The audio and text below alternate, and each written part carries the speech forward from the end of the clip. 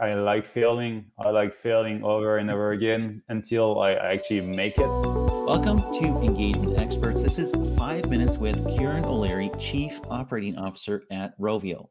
So, Kieran, when your parents ask you what you do, what do you tell them? What do you say? I love that question because that extends to way further than just my parents. But generally, what I do say, and I say to very high level, is that I support game teams in making successful products. We craft joy. Favorite work moment of all time? I've had like a plethora of good moments at work, but I think the most memorable, and maybe because I was the new entrant in this fascinating industry, is the launch of the very first mobile game I was involved in, and that happened to be a real success. That was Dungeon Hunter 5. Back in the days, yeah. So, Kieran, what's the best example of mobile user engagement you have personally experienced? Um, you mean as a player in this context? As a player, as a user, as a consumer, as a person, any app that you're using out there or any Yeah, service? I think it's crazy. I'm a little bit old school, and I love skill-based games.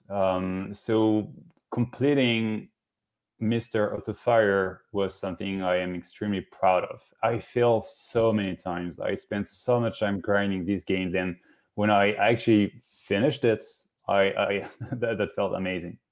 How did Wow. they make you feel that? I think like again I'm very hardcore. I'm not the average mobile game player. I like failing. I like failing over and over again until I actually make it. And this is this gratification of it wasn't an easy win. Like I gave it all, and then this is how I made it. Wow. I like failing. I like failing over and over again until I succeed. That's amazing. That's an incredible habit to have.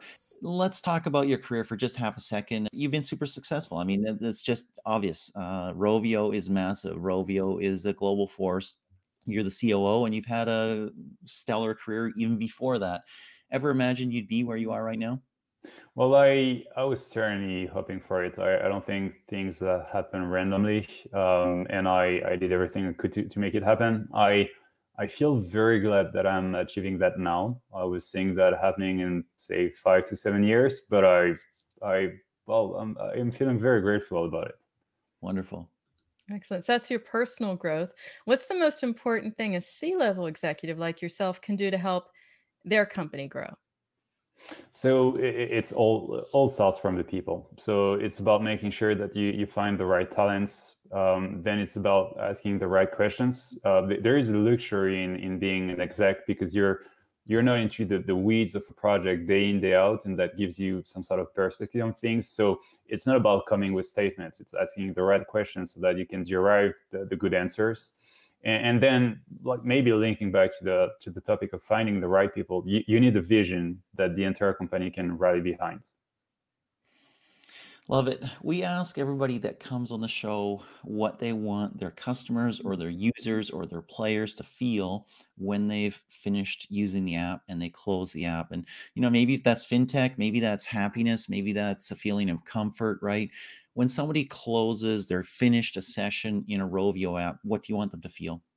I think our mission statement says it all. I want people to leave our games with a long-lasting joy.